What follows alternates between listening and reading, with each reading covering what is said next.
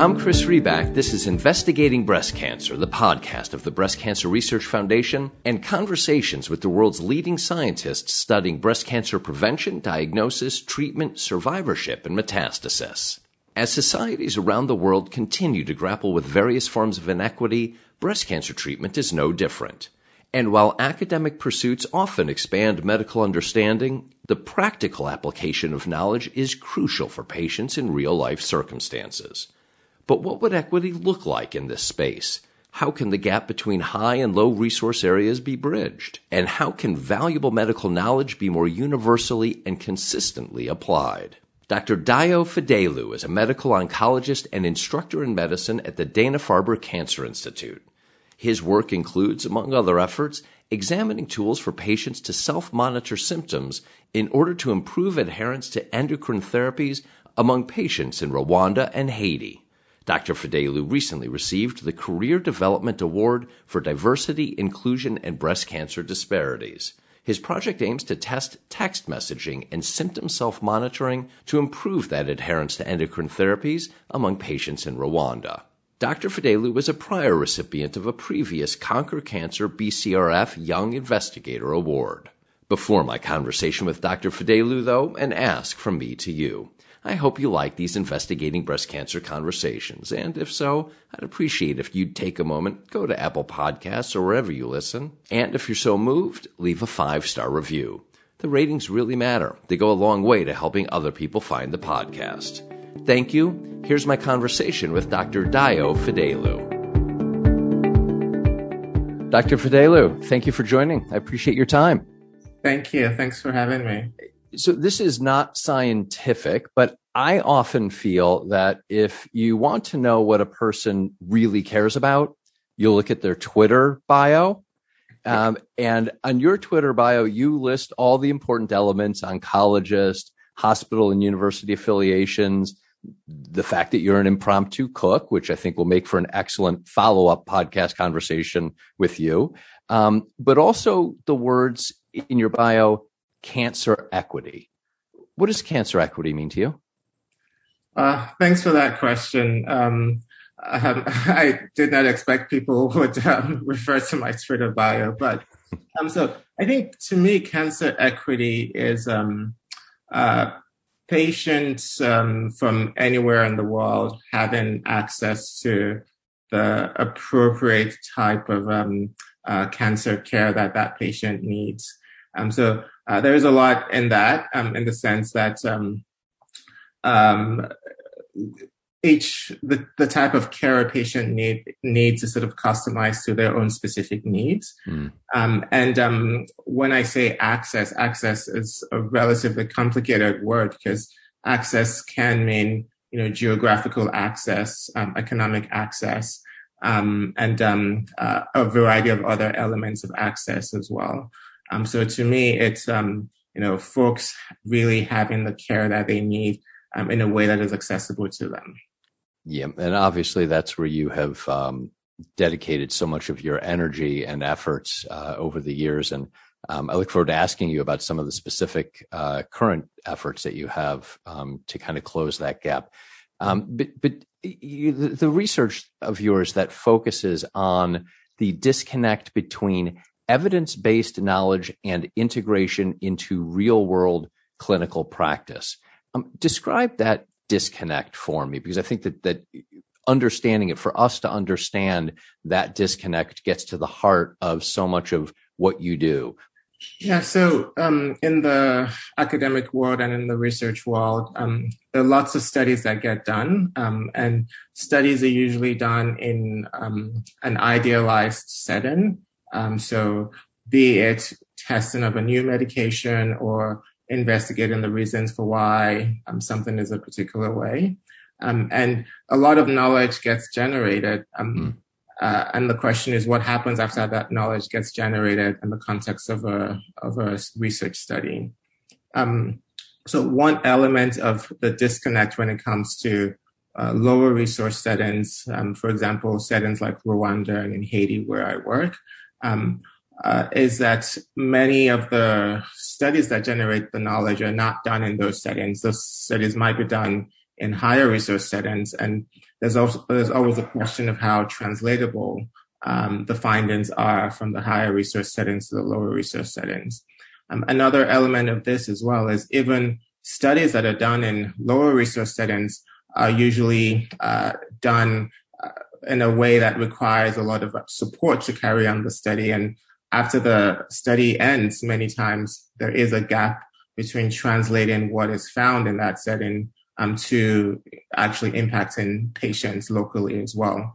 There's an emerging field called implementation science, and the goal of implementation science is to try to bridge that gap. So not just finding out whether or not something is efficacious or generating knowledge, but figuring out the most appropriate way of implementing the findings from the knowledge that is generated to impacting people in a local way. So as you can imagine, implementation science really needs to take into account the context in which you're working, because it's the context is really important. So even if you find something somewhere, really recognizing the context in which you want to implement it is quite important. One size does not fit all. Correct. One size definitely does not fit all. And a lot of my work currently has been in utilizing some implementation science principles to improve the type of care patients are getting, specifically breast cancer patients in Rwanda and Haiti. Is the challenge in the first instance to simply understand the facts on the ground? It's hard to even get a lay of the land because there's not even enough primary or adequate primary research going on in those locations. Am I understanding that part of the problem correctly? Yes, that is most certainly a huge part of the problem in many low-income countries. Traditionally, many of these countries had focused their healthcare systems on other types of diseases, specifically communicable diseases and infectious diseases. So there traditionally has not been a strong background of primary data and primary research in oncology in these settings. So some of the initial work that we've done in Rwanda has really been, let's just get the lay of the land of what's the current state and what's the current status of things. And understanding that helps you also understand gaps. And then you can employ strategies that have been used in other places, but in a way that is contextually appropriate to fill those gaps. What struck me as well was some of your data around breast cancer does not discriminate, I assume, between high income, middle income, and low income countries in the initial instance. Correct? I can assume in kind of an even distribution, regardless of the economic status of the country itself. It is a little bit more complicated than that, but you are absolutely right that breast cancer does not discriminate. And in the past, there was the thought that low-income countries would not suffer from oncologic problems, but that's certainly not the case. So there is breast cancer occurs everywhere around the world. However, there are some social and other factors that increase the risk of having breast cancer in some places. But you're right that breast cancer occurs around the world.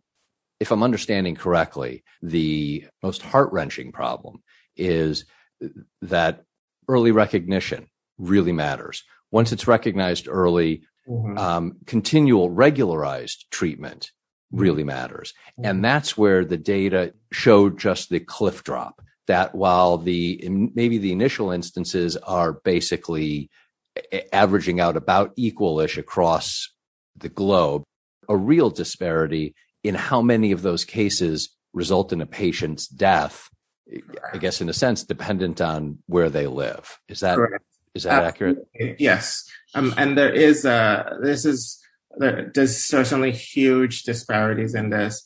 So if you lived in, the US or in Northern Europe, first, your breast cancer will be diagnosed at an earlier stage. And when you actually look stage for stage, you certainly will have much higher survival rate. So a patient having breast cancer in the US or Northern Europe has an over 80 to 90% chance of survival over 5 years, depending on what the stage is. However, if you're a breast cancer patient in a low resource setting in somewhere in sub-Saharan Africa, might only have a 50 to 60% chance of survival.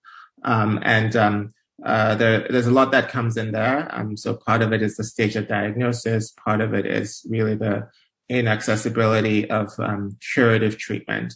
So even patients with curative disease, are still doing poorly in sub-Saharan Africa. So this segues, I believe, to some of your current research. And that's your effort in improving adherence to adjuvant endocrine therapy among patients with breast cancer in Rwanda. Randomized intervention of symptom self-monitoring and motivational mobile text message reminders. So describe that effort for me. What is your strategy? When did you start? Where are you in the process? How will it work? Okay, thank you for that question. So this is a study that was recently funded by the Breast Cancer Research Foundation as well as ASCO Conquer Cancer Foundation. So we're just in the early stages. So the overarching concept here, as I mentioned, is trying to improve the care that patients get. In this particular case, these are patients who have estrogen receptor positive breast cancer. And in this particular population, adjuvant endocrine therapy, that's endocrine therapy that patients get after they've had surgery and folks who need chemotherapy after they've gotten chemotherapy. This is oral medications that patients will take for at least 5 years. And adjuvant endocrine therapy is almost as important or just as important as chemotherapy in this population. These are medications that are old and have been available for a long time, and they're also medications that you take by mouth. So, in a setting like Rwanda and in other low-resource settings, these are therapies that are already available. So the main question is, how do you improve patients' adherence to these medications? So there really has not been much in the literature really assessing how well patients are doing with adherence to these medications. So if I can just clarify, make sure I'm understanding your point there, we can get the medication there. It's not a question of whether the medication exists or if it can get kind of physically to the country. It's at that point that there's the gap in the understanding. And I think, your conclusion is challenges in terms of maintaining the treatment. Is that right?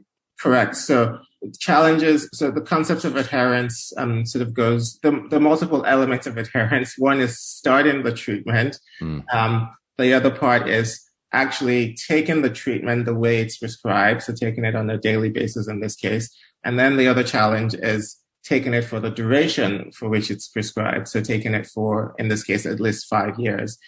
So there are challenges at each of these steps. So right now, we actually don't know what the magnitude of the problem is. From some of our studies, we've been able to, we understand the problem a little bit, but we actually do not know it completely. So we know that only about 85% of eligible patients initiate the treatment. And we also know that about 40% of patients, for whatever reason, end up being lost to follow-up within the first 2 years. So part of this study, the first part of the study, is really trying to understand the different elements of adherence within this population. So the first part is a mixed method study, which involves interviewing patients, but also there will be a survey of patients, sort of understanding what are the things that contribute to whether or not patients are adherent. And what's your hypothesis going in and based on the work that you've done over so many years? Is it not enough facilities? Within the facilities, is there more of a focus on the initial diagnosis and the surgical treatment, but maybe not as much focus on the continuing care? Do people live too far away? Is it something cultural? Is it all, A, B, C, D? Are you going to choose E, all of the above? What's the answer here, doctor? It's probably a little bit of everything. Mm-hmm.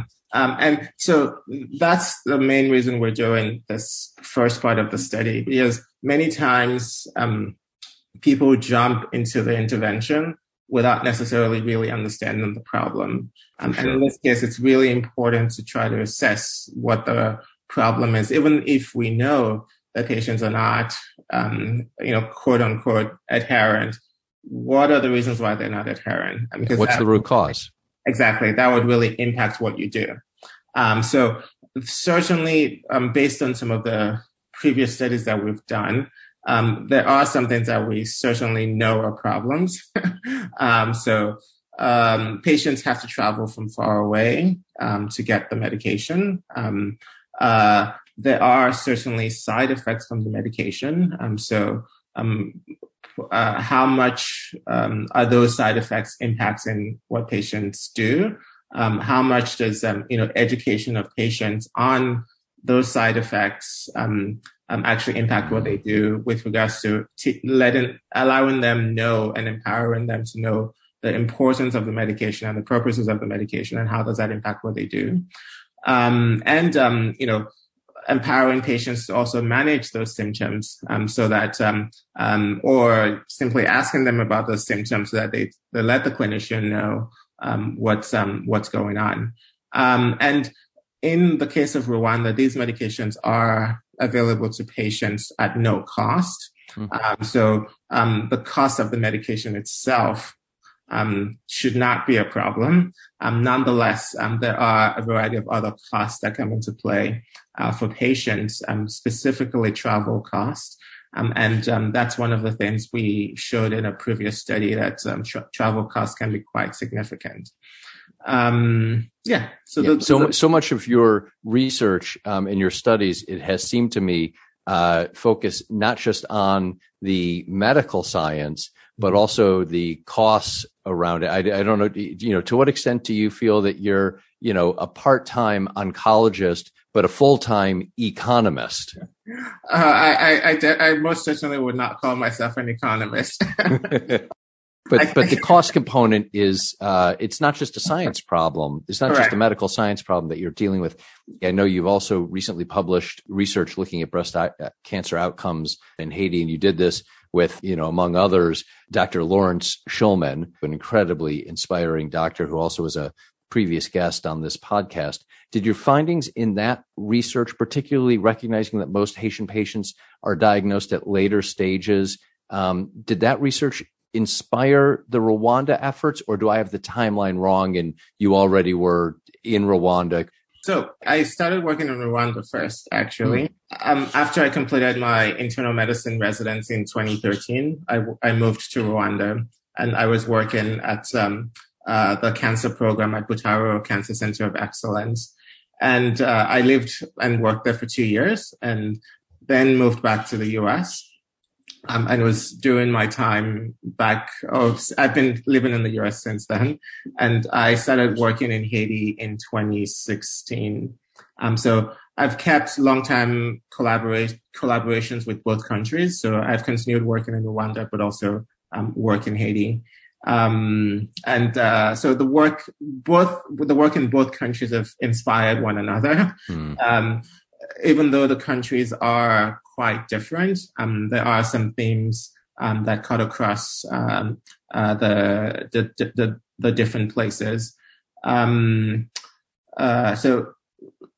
patients have limited resources in both places. The healthcare system is different in the sense that Rwanda has a national insurance scheme, which does have an influence in what type of access patients might have. And that is not the case in Haiti. Both the geographic nature and the location of the facilities also sort of has an impact of patients' accessibility to those places as well. Going back then to your study in Rwanda, there's a problem, but you're trying to you need to diagnose the root causes of the problem. But my understanding is that some of the tactics, and I imagine you're not going to implement tactics until you understand the root causes, but some of the tactics that you are thinking about include the motivational mobile text message reminders and other capabilities for self-monitoring. Do I have that right? And are these tactics, have you used these elsewhere? What's making you think that these are the type of tactics that might make sense? Yeah. So the choice of those as those two as part of a potential slew of interventions was based on review of the literature, specifically review of the HIV and TB literature in sub-Saharan Africa, because the HIV medications and TB medications are also oral medications, and there's actually been a variety of studies that have been done in the sub-Saharan African context. So even though it's not necessarily related to cancer, there's certainly some literature from there, as well as looking at the broader literature on adherence to adjuvant endocrine therapy. So based on those, and also based on some studies, an evaluation we did specifically in Rwanda. So we did a survey asking patients about their use of technology, specifically what type of technology they had access to, how were they using mobile phones, if they had access to mobile phones, as well as what the patient's preferences are with either text messaging or calls or other types of functionalities with the phones. And we're also currently finishing up a prior study, which is a pilot study where we're piloting text messaging in a few number of patients. And we will do some qualitative interviews with those patients at the end. So those are the things that influenced our decision for suggesting that these might be interventions that might potentially work. There've also been I should also mention there have also been some studies that indicate that text messaging alone has not been as effective in Western populations, specifically in the US.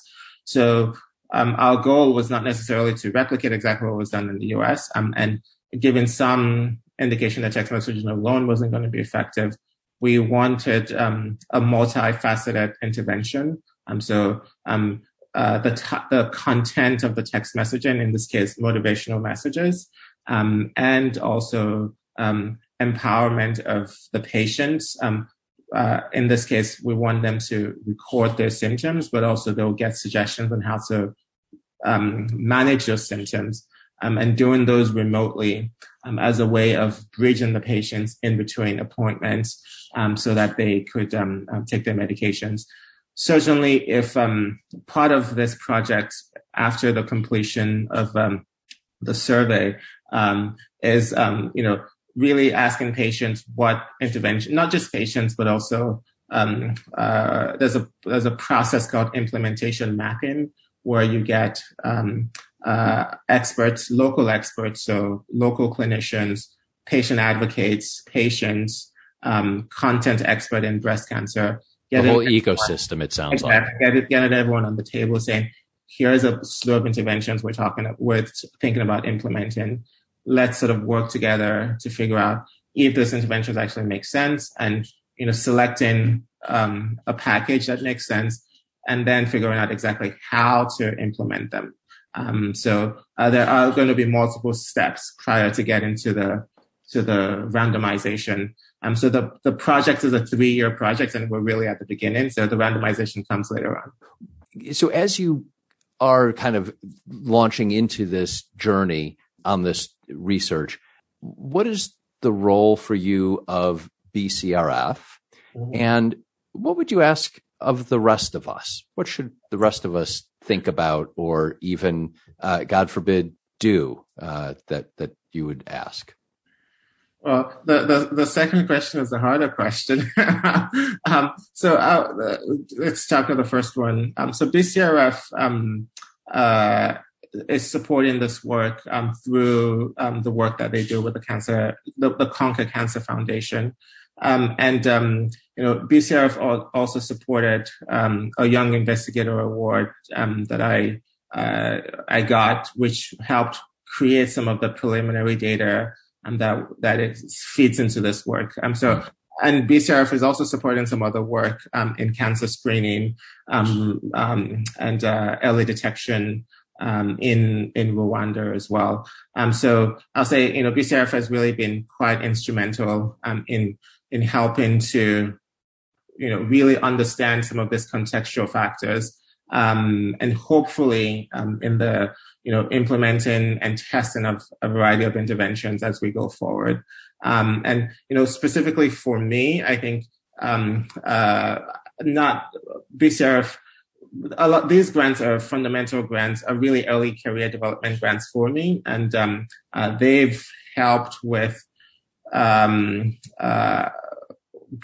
helping me generate this data that can then be used for much more substantial, larger grants in the future from BCRF and from other foundations as well, and also national funding from the National Cancer Institute.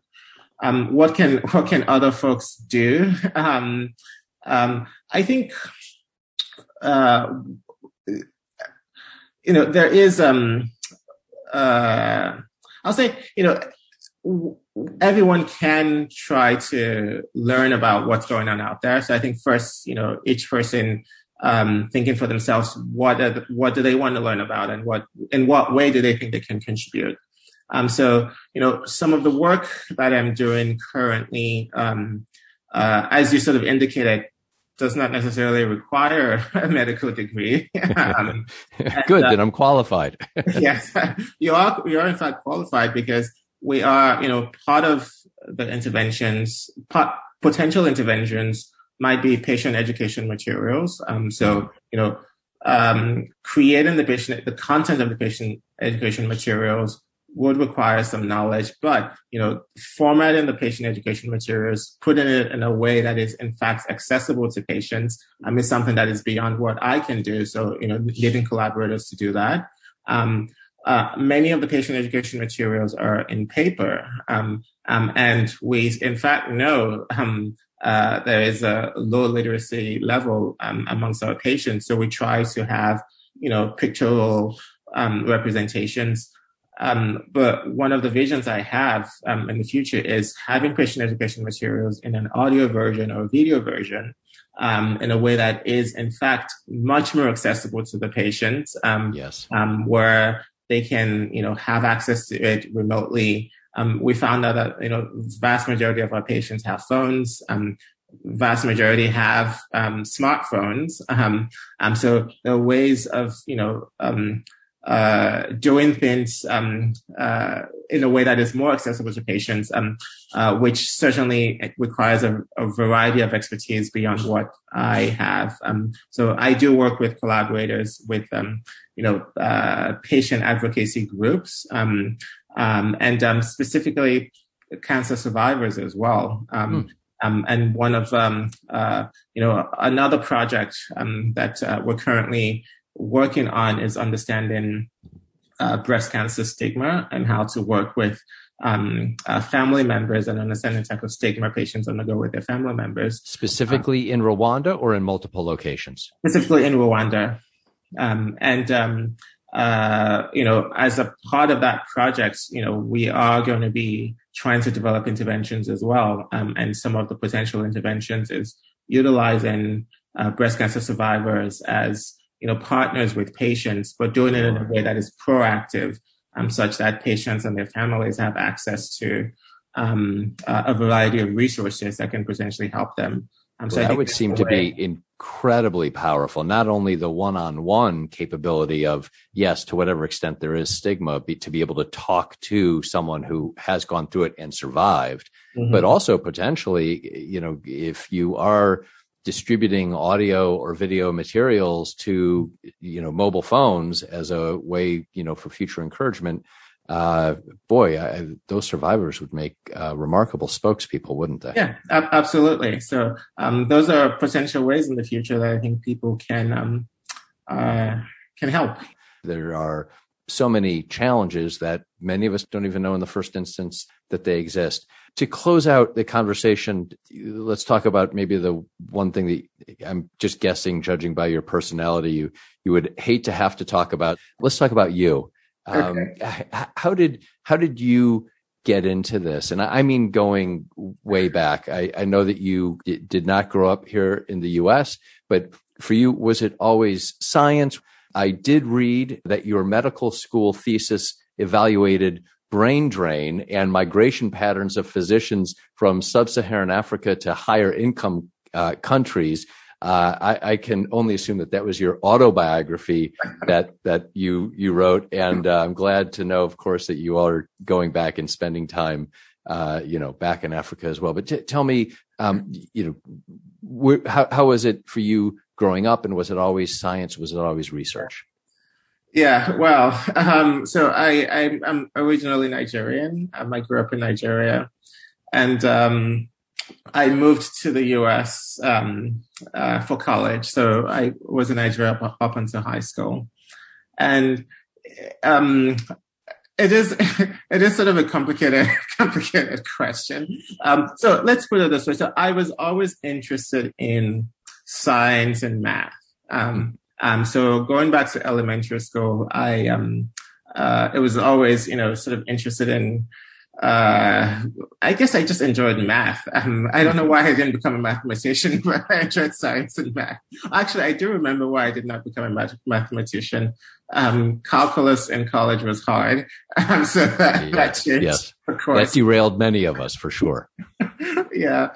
But, in Nigeria, in high school, you also decide on a general path. So you have to sort of decide if you're on a science path or an arts path or a business path.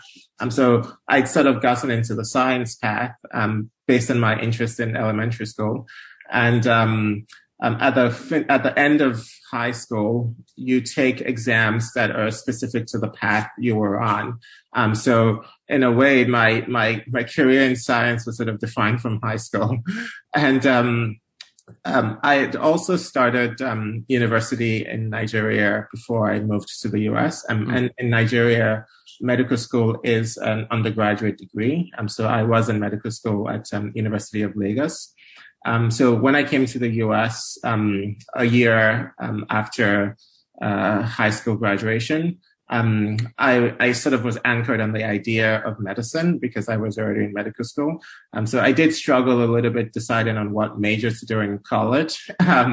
Another thing I enjoyed at the time was environmental studies because I had asthma growing up as a kid, and I was sort of interested in the idea of like pollution and how pollution impacts breathing and waste management and things of that nature. So long story, in college, I was a biology and environmental studies major, as well as pre-med, and decided on the medical school route.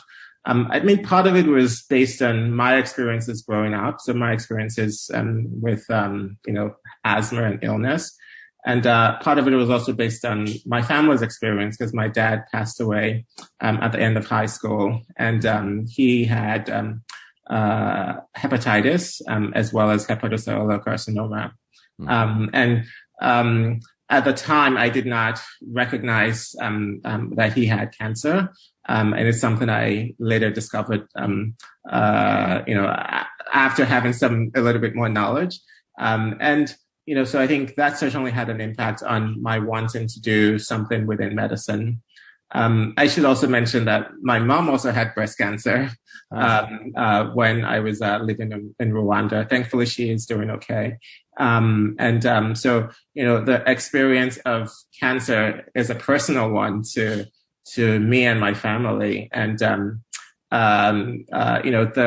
narrative of cancer not being a problem in many low research settings, to me, seemed clearly wrong. So that motivated the work that I did in medical school, as well as going on to internal medicine and oncology. Well, certainly that would be clearly very, very powerful motivation. And I guess our hope then is once you solve this cancer thing, then you can return to environmental science and solve the climate change thing. You could deal with both of them for us, couldn't you? Unfortunately, the environmental ship has sailed. Okay. Then we'll only hold you to solving cancer. Yes. Yeah. Well, we jointly as a world hopefully can make a dent in cancer. Certainly. Well, through efforts like yours and the other folks who are fortunate enough to get to speak with, every effort is obviously being made. Dr. Fadelu, thank you. Thank you for your time. Thank you for the work that you do every day. Thank you. Thanks for having me. And thanks for this opportunity to share with all of your listeners. That was my conversation with Dr. Dio Fadelu. My thanks to Dr. Fadelu for joining and you for listening. To learn more about breast cancer research or to subscribe to our podcast, go to bcrf.org/podcasts.